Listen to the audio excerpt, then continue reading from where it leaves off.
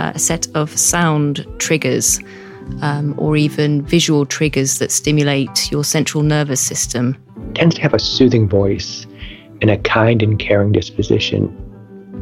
Gratifying tingling sensation on your scalp. It's been around forever. People who've experienced it have always experienced it, but they just didn't know there was a name for it. There's a name for it now. Autonomous Sensory Meridian Response, ASMR, is considered to be a phenomenon both socially and scientifically. Those tingles that you get down the back of your neck as your hairs stand on end. And if you experience it, then you can probably pinpoint which sounds bring out that reaction for you. Because believe it or not, whilst each individual may experience it differently, it's something that people all over the world can feel. My name is Abigail, and on this episode of the Immersive Audio Podcast, we're going to explore the world of ASMR, the feeling of sound.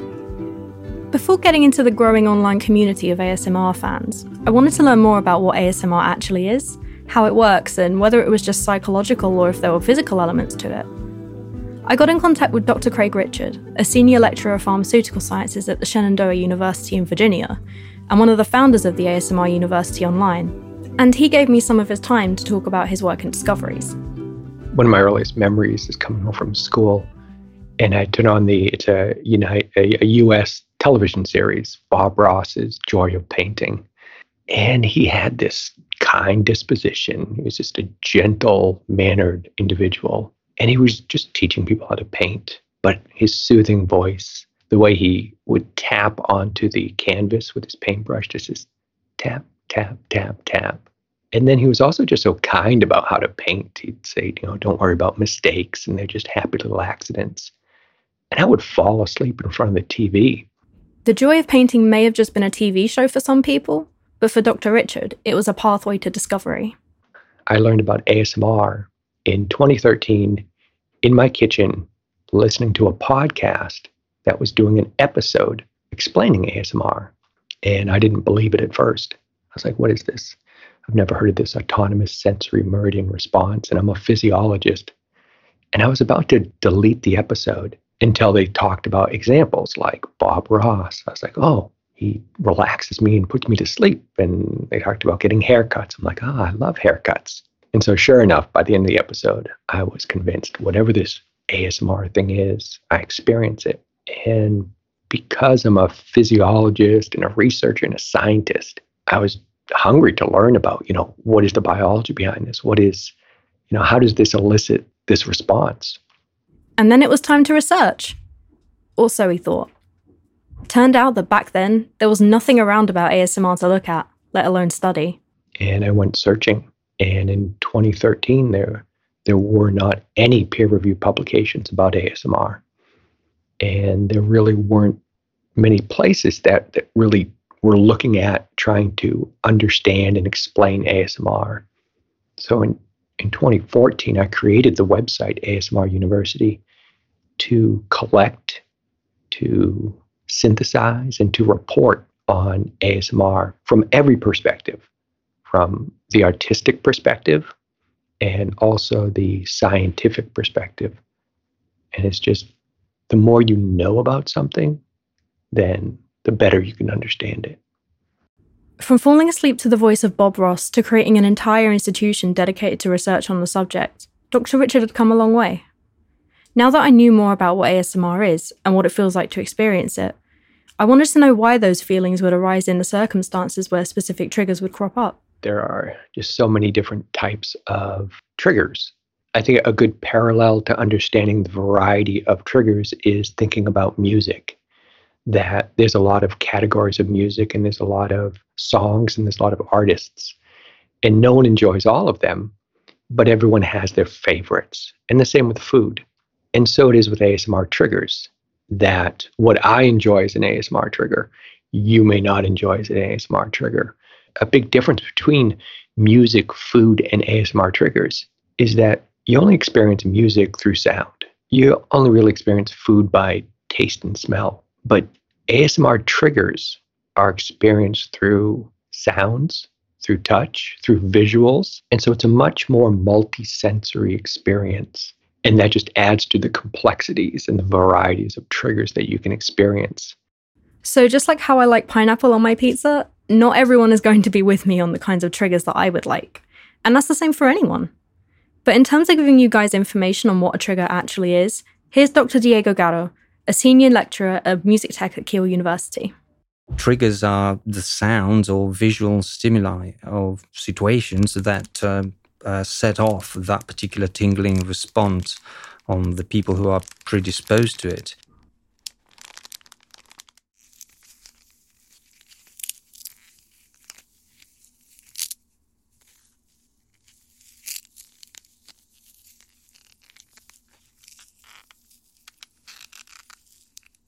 Triggers are the cause of ASMR rather than a product of it. So the big question is, why do they work? Dr. Richard has some theories relating to the functions of human survival. Yeah, most of this is theoretical, but to me it makes a lot of sense in that I think it originates from survival, which is always a safe place to start when you're theorizing why we might experience something. And I think we've evolved a pattern recognition system about who we trust and who we bond with. A easy way to understand this is to understand the opposite. Like if you were to visualize a threatening individual, what are the stimuli that they're doing that would make you feel unsafe?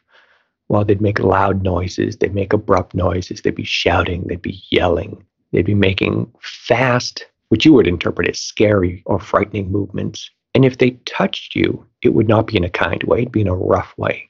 Yeah, that definitely sounds like someone I'd avoid, and loud sounds do tend to give me that intense feeling of dread. Pretty much checks out. So all you do is you flip that around. And non-threatening individuals, they speak softly, they speak gently. Any sounds they make are not abrupt sounds. They make slow movements, so it's predictable, you don't feel threatened. And if they touch you very lightly. And so we need this mechanism of when we meet people, whether it's, we're infants, we're children, we're adults, of immediately trying to assess, are these people safe? So on the other hand, people we would have a positive relationship with are assumed to sound more gentle and kind. And so this might be happening between an infant and a parent, between two friends, between romantic partners. With the ASMR University established, Dr. Richard created the ASMR Research Project with Jennifer Allen and Carissa Burnett. Both of these women are a part of ASMRresearch.org, and together with Dr. Richard, launched a survey which can be found on the ASMR University website. They hope that this will be able to create a huge source of information about the types of people who do and don't experience ASMR. Your brain is always taking in all these stimuli of their behaviors, and it's interpreting that as, is this someone to trust or is this someone not to trust? And so I think ASMR taps into that hard wiring that we have. And so those gentle sounds and those caring voices tell us that we're safe. And when we feel safe, we feel relaxed. Once the trio set up their website, it was time to launch a survey, and the amount of responses continued to grow at an amazing rate. Yeah, so we launched that in the same year of launching the website. So the research project was initiated in 2014, and it's a global online survey that I created with Carissa Burnett and Jennifer Allen. And Jennifer Allen is the woman who coined the term autonomous sensory meridian response. Having that huge geological range of participants has had a great impact on the conclusions they can draw from the answers that they've gotten. Here are a few examples. And so far, we've had over 24,000 responses.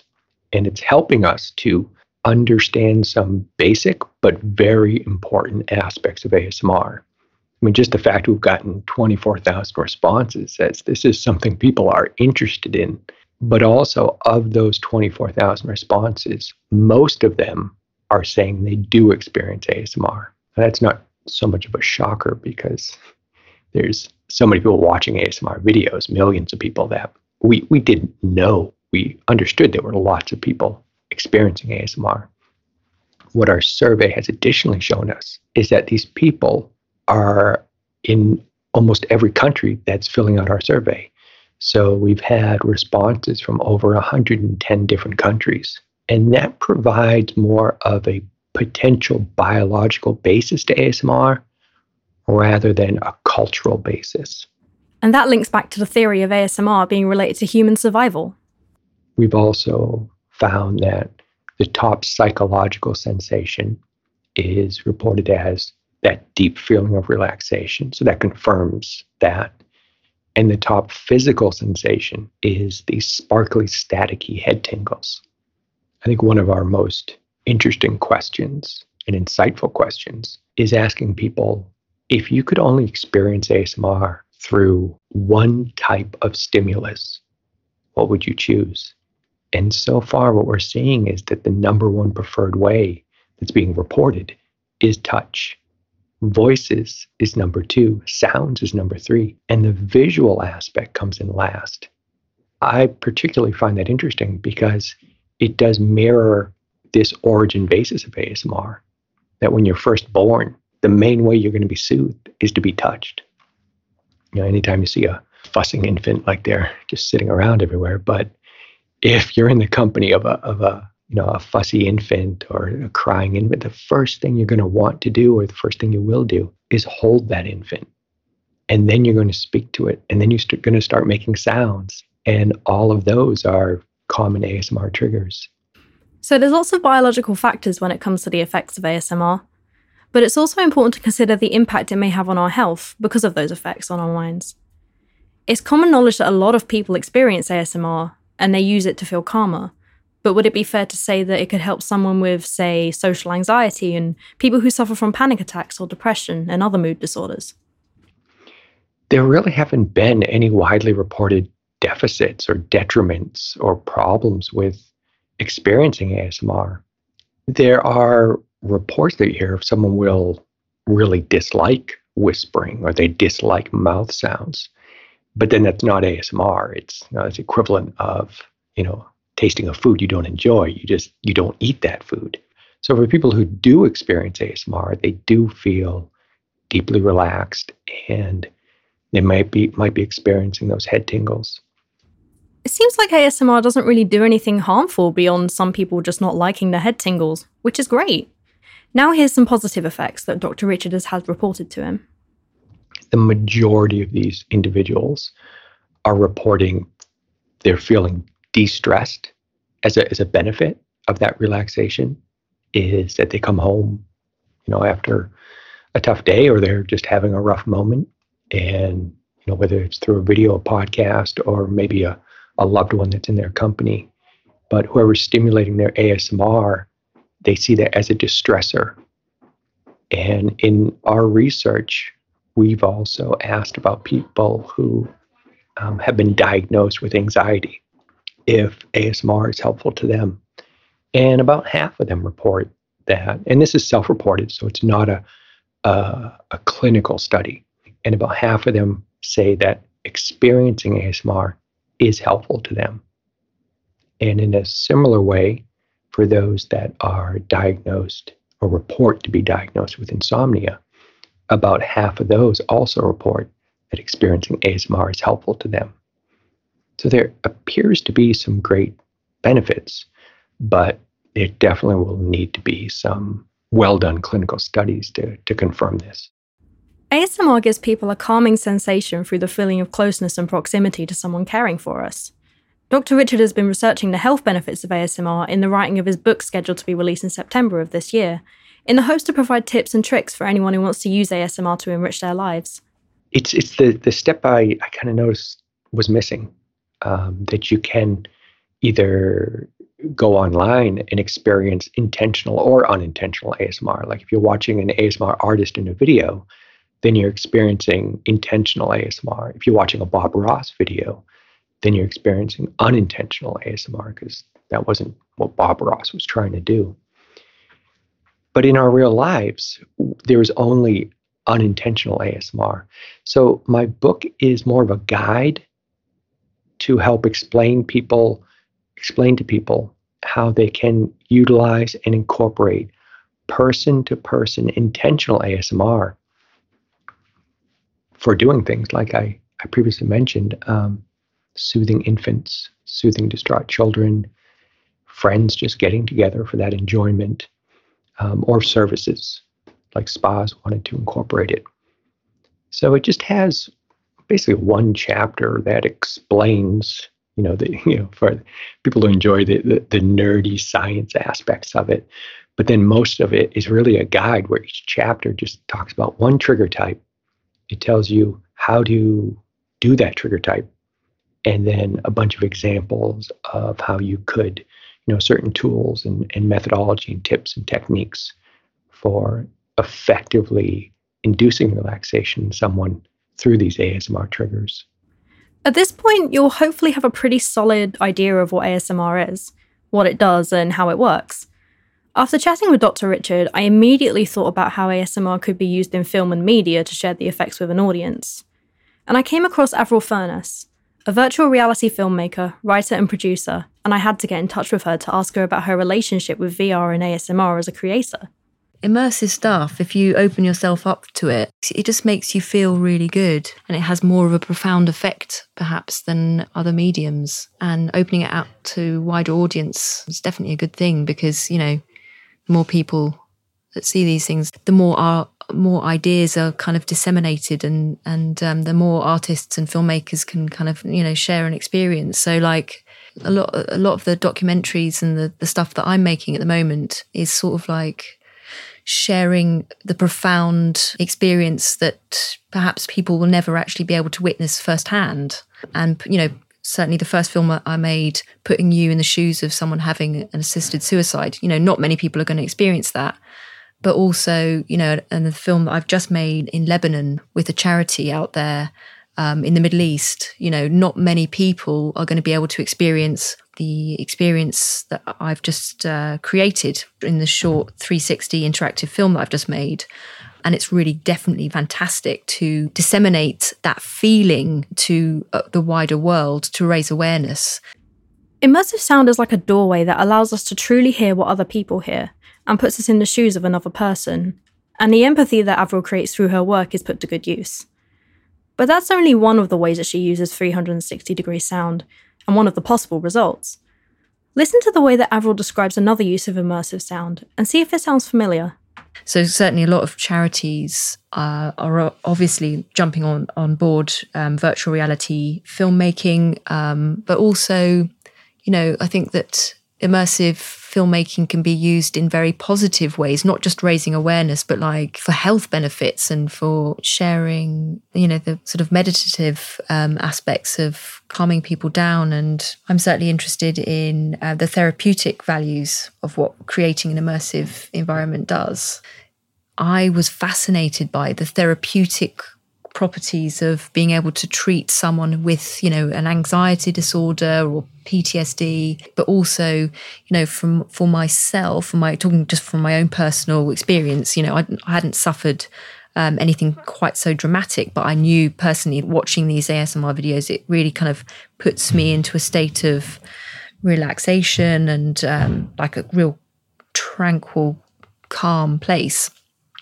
And so creating a film that brings this experience to others is definitely like a really brilliant thing.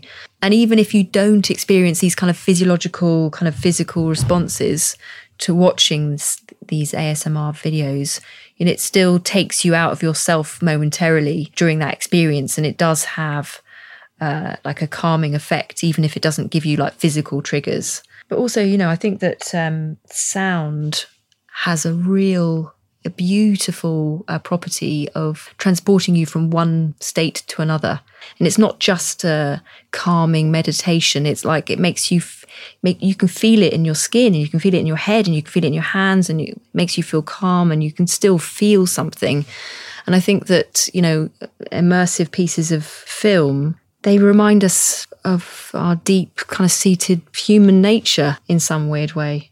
And also, immersive films take us out of ourselves momentarily, and they allow us to calm our minds and to not get caught up in ourselves, And it's actually quite nice just to kind of step outside of our brain, our crazy neurotic brains for a moment. ASMR provides that escapism for so many people, and I wanted to know how Avril came to creating that kind of immersive film that delivers the experience in the first place. So my boyfriend at the time had an Oculus Rift development kit, just kind of like in the corner of the room. And I thought, oh, that would be really cool to make something for that headset. How do I go about making that? And I kind of watched he had several demos on his Oculus Rift, and one of them was a Star Wars thing, and another one was like a Tuscany demo. So you could walk through this kind of digital Italian landscape with kind of like digital butterflies flying around. And I thought, oh, it would be really cool to make something really cinematic and really engaging and quite emotional for that headset. So I'd written this very tongue-in-cheek, dark script. But then, in my investigations and my research into this script, I discovered that there was an incredible exhibition on at Bristol Museum about death. And in this exhibition, there was a replica room of the room at Dignitas, which is a Swiss clinic where people go to end their lives. And so I went up to the museum and I sat in this room, and I thought, wow, this is incredible, this space, so many profound things happen in this room. How can I share this experience that I'm having sitting on this sofa, listening to, there's a directional speaker playing in my ear about, some guy giving a testimonial about what he went through in the run up to visiting Dignitas in Switzerland. And I thought, how can I demystify what someone's last moments looks like in this space? And then I immediately thought, well, brilliant. This is a ready-made film set. Why don't I get a 360 camera and bring it into this space? So that's what I did. And I worked with the Bristol Museum and I wrote a script that was based on lots of different scripts that I transcribed from watching people on YouTube take their own lives. I think that lots of people who'd gone through the process of having euthanasia had to have those last moments filmed for legal reasons. So I kind of watched these videos on YouTube and I transcribed what the conversations that happened between the loved ones in that situation and, what the Dignitas representatives said. And then I kind of presented this transcript to Dignitas and I asked them whether this was an authentic script. And they said, absolutely. And I shared it with a few other people that had experience of taking their loved ones there. So with a little bit of artistic license and a little bit of help and authentication from Dignitas, I went ahead and filmed. And through her work in VR filmmaking, she met one of her future collaborators, Emma Smith. This is Emma. And this is to make you sleepy.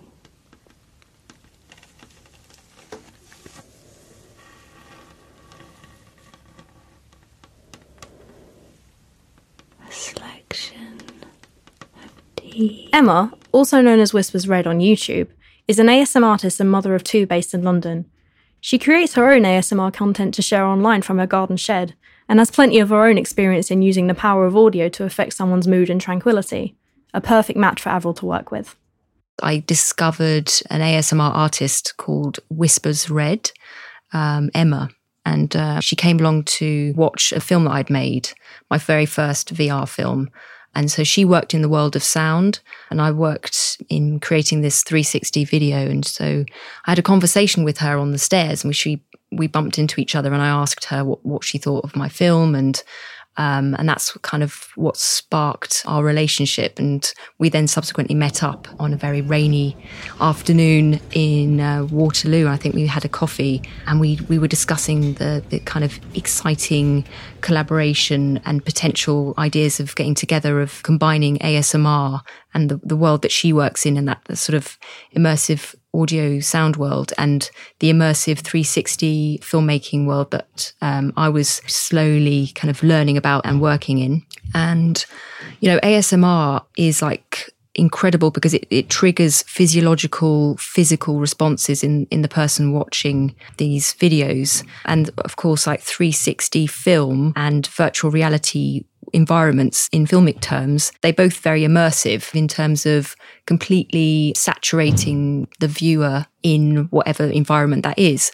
So combining those two things, ASMR and the filmic world, I thought would be incredible because it would just kind of perhaps like subsume and overwhelm and just basically have like a doubling effect on the viewer and really enrich their experience twofold.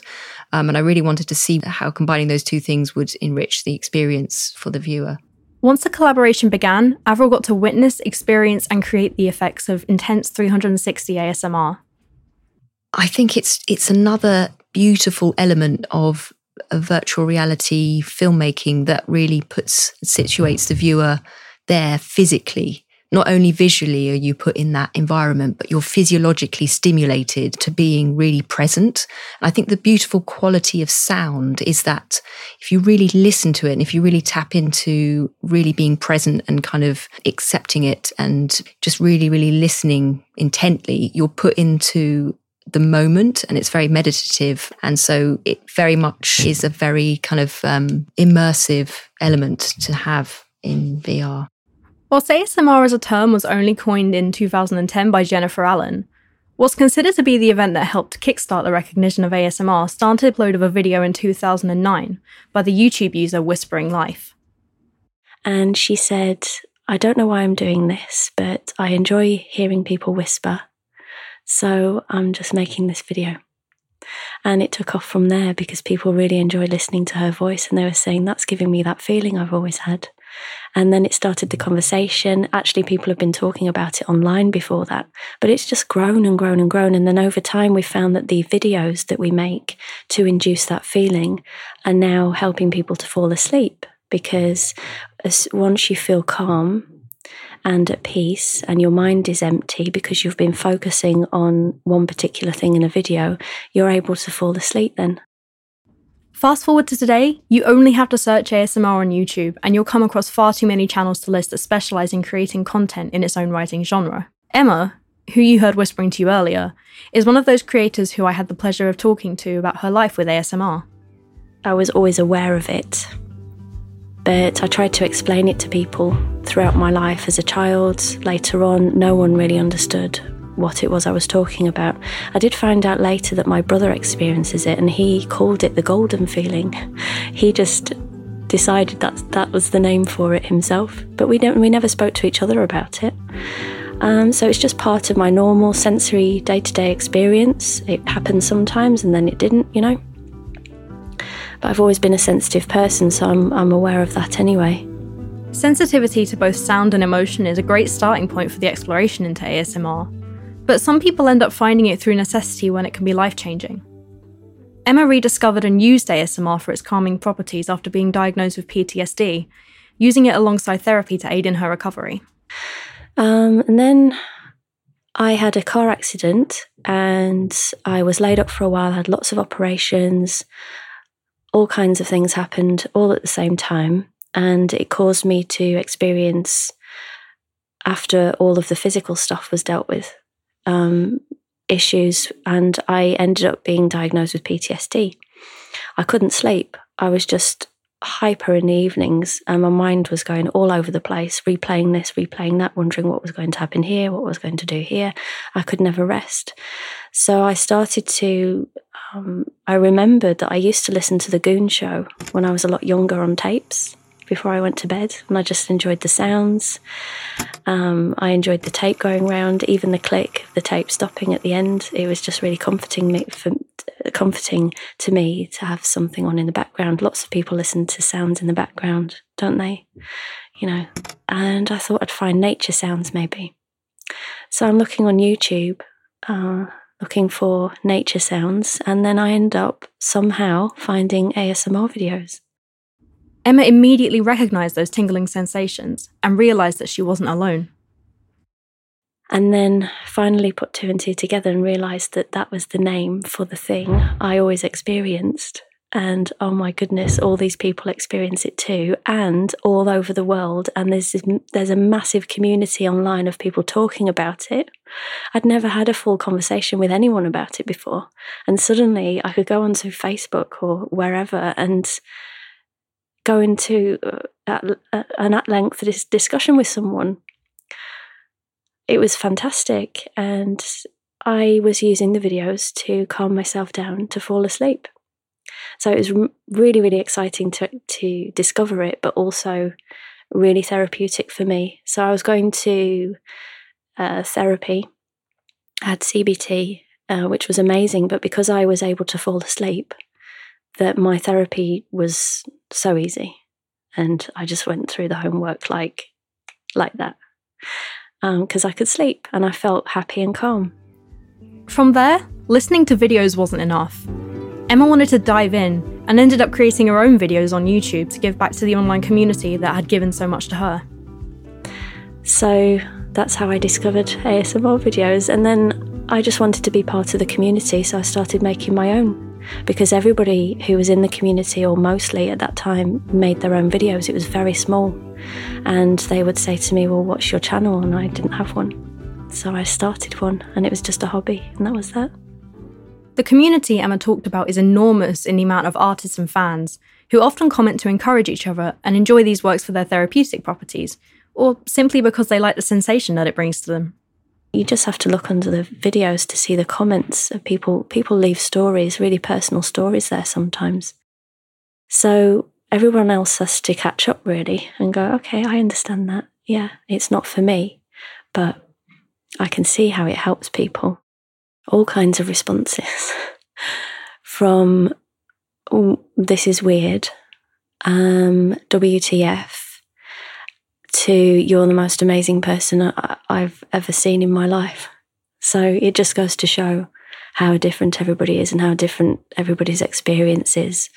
I wanted to ask Emma about what she thought about her own popularity as a YouTuber and ASMR artist, and the popularity of the genre as a whole. I don't even think about it too much anymore. I just do it because I believe in it so much. It's very, very popular, I think, because it appeals to so many different people.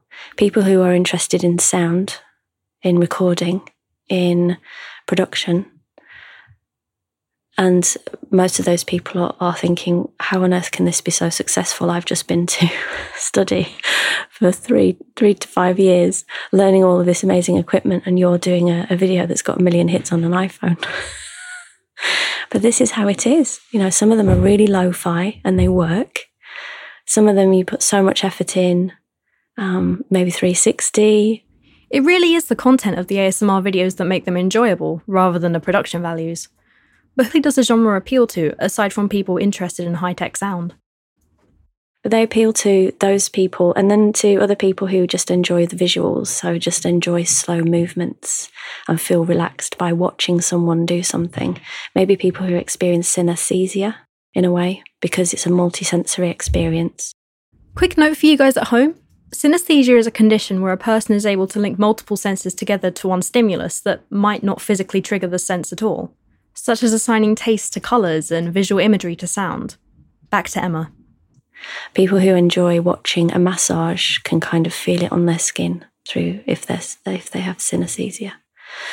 And also people who have anxiety issues, maybe don't really maybe want to have that social interaction but not have to go out and see anybody. So you might need to relearn behaviour and have someone smile at you every day and tell you how beautiful you are, and then you can feel it, and then it gives you the courage to go out and do that.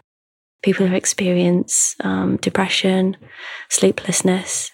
Of course, there's always a variety of opinions whenever it comes to something, and ASMR isn't exempt from criticism which might just be inaccurate preconceptions.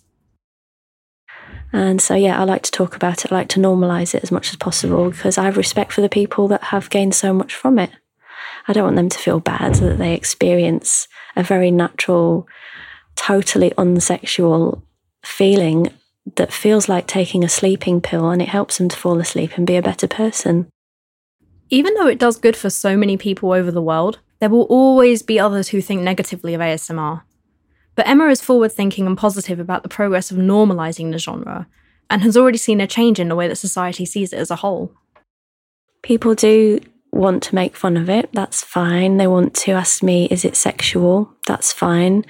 But it's becoming less and less of a thing. People are more accepting of other ways of relaxing. It's just sound. It's just a different way of using sound to relax. We use music, we're used to that. We use nature sounds, we're used to that. Now we're getting used to people tapping on a table to relax. There's no difference, it's all an instrument. But when it boils down to it, the majority of people who actively seek out these videos online are mainly interested in the sound over the visuals. And Emma is more interested in hearing how it's helped people in the online community. I wanted to finish things up today by talking about the future and what comes next in the field of ASMR. As mentioned by Dr. Richard earlier, there isn't a lot of research out there on ASMR, but in recent years, more studies have taken place to shed some light on the subject. Dr. Diego Garro, who you briefly heard earlier, was the head of one of those studies. ASMR needs to be looked at in certainly in a multidisciplinary fashion, because there are aspects related to the neurology of it, the mechanism of the tingling sensation, the chemistry of it, the production of hormones related to particular states of mind, the psychology of it, why and how ASMR is related to the sphere of the interpersonal closeness, the sociology of it, for example, the role of online communities and the reason for its growing popularity. But what really attracted him to ASMR wasn't completely down to his interest in how it works. He also found himself fascinated by the sociological aspects and the cultural influences. I then also realized that there is a very peculiar form of popular art going on here, and I mean a form of artistic expression which is enabled by modern technology and internet media sharing platforms such as YouTube, and that this form of art is truly popular in the sense that it is made by the people, for the people, and I think this is truly unique. Sufficiently hooked, Dr. Garro started looking into the artists themselves. Well, I came across ASMR as an internet phenomenon in 2015. My then 14-year-old daughter, who is an avid YouTube surfer, showed me a few of these strange videos featuring people whispering and making gentle sounds. She described the ASMR sensation she was experiencing, and I recognized it immediately. It was something of a revelation because in my childhood years, I, like many others in my situation, thought this tingling sensation was something peculiar and not worth exploring or discussing with other people. I had no idea others felt it too. And I became intrigued first by the knowledge that this was apparently a sensation as shared with my own daughter, but also with other people out there. He found that there was a solid relationship between both artists and fans, constantly feeding each other to create and enjoy more art. Then I also became intrigued by the type of work carried out by some ASMR content creators.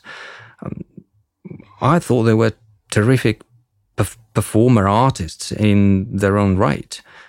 I thought they were creative. They had a very imaginative approach to the production of video content for the ASMR community, and they seemed to be really committed, mostly without any personal or financial return.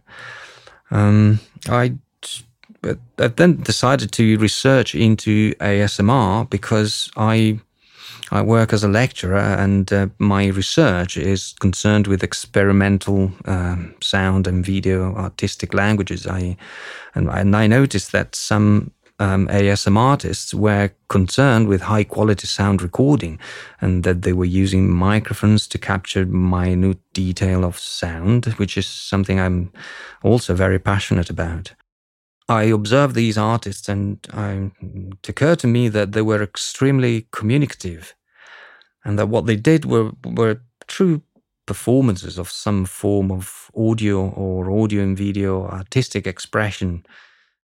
I became very interested in this artistic dimension of the work they carried out, because I saw some sort of contiguity between what they did in a semi-improvised way in front of cameras and microphones and some of the things I was researching on as a fixed media audio and audiovisual artist and composer. I then also became interested in the role of ASMR as a community concerned with the general sense of personal and collective well-being, which is something intriguing and, in my view, even more interesting and more important than the tingling sensation I described earlier. So I am looking at ASMR both as a platform for artistic expression and also as a form of modern post-medical approach to therapy. At its very core, Dr. Garrow understands the need and supply taking place for the specific area of content. But like everything else, the popularity of something is related to the existence of a demand, a need for this something. And this is very interesting because ASMR is no longer a peculiar oddity which purpose is to elicit on a small population of fans this strange physical reaction of the tingles. But it is now a massive phenomenon that attracts the attention of millions of people who are very much interested in or even in need of some form of human interaction and closeness. And the unique thing about this interaction is that it happens with very unusual modalities. Everything is quiet. Everything is sedate. And everything is calm and relaxed. There is obviously a need out there for slowing down and enjoy some content over the internet that is personal, authentic, and perhaps a proxy for some form of closeness and care, and slow. I think there is a desire for the reappropriation of someone's time and perhaps a longing for some kind of harmony with our own selves, a harmony that many seems to be able to reach through the experience of enjoying ASMR content. I asked everyone about the future of ASMR and where it will take us, and there was a unanimously positive response. It's already having a huge effect. It is not just a matter of potential, and ASMR already is a phenomenon that has huge impact on millions of people. If anything, its potential is to grow further, both in terms of its reach, its audiences, and also in terms of its development as an idiom and as a culture. I think it's wonderful that more and more people now are thinking that they ought to take control and notice more how they feel so that they can be in charge of themselves. And it's just one of those things that you can do in your path to self-discovery. You know, it's really important that we learn about ourselves so that we can feel responsible and make changes and be a better person. Everyone's just kind of squirreling themselves away on their phones, going out for dinner, not talking to anyone else, not necessarily communicating with people, and just being very kind of isolating themselves with their phones and with their tablets. And I think that the connection and the intimacy shared between people is becoming kind of less and less potentially. And I think that maybe, you know, immersive media perhaps still allows us to be human in a way, because it sort of allows us to tap into our bodies in a way. But, you know, the ASMR community is incredible because when you watch these videos that these artists make, it still allows us to feel things. I think the next big step is social. Right now, most people are experiencing ASMR through ASMR videos and podcasts, and there's a huge amount of benefit to that. What's not happening so much right now is that people are intentionally getting together to experience and stimulate ASMR in each other, which is the ultimate root of ASMR, that we're in the company of someone who cares for us. And so you could go to a hairdresser and you go to a clinician, and a lot of people experience ASMR in those settings. So I think the next big step is going to be people learning how to incorporate and wanting to incorporate ASMR to help their infant fall asleep, to help soothe a distraught child. Friends getting together and looking to stimulate ASMR in each other and being incorporated into services. You've been listening to the Immersive Audio Podcast. If you enjoyed this episode, please be sure to follow the Immersive Audio Podcast on SoundCloud and iTunes, and you can go to Apple Podcasts to rate, review, and subscribe. You can find us on Twitter and Facebook at 1618digital to see more episodes and for more daily content about the world of immersive audio. This is a new format we've been wanting to try, and hopefully we'll be able to make more of these in the future about all sorts of great topics. If there's anything you'd like to hear an episode about, be sure to get in contact with us. A huge thank you to Dr. Craig Richard, Dr. Diego Garro, Avril Furness and Emma Smith for taking the time to chat with us about their work and research. This episode was produced by Abigail Bertram, Gillian Duffy, Oliver Cadell and Giacomo Corpino, and included music by Fins Fandango and Nobs Bergamo. That's it from me today. Thanks for listening, and I hope to see you back for the next special episode.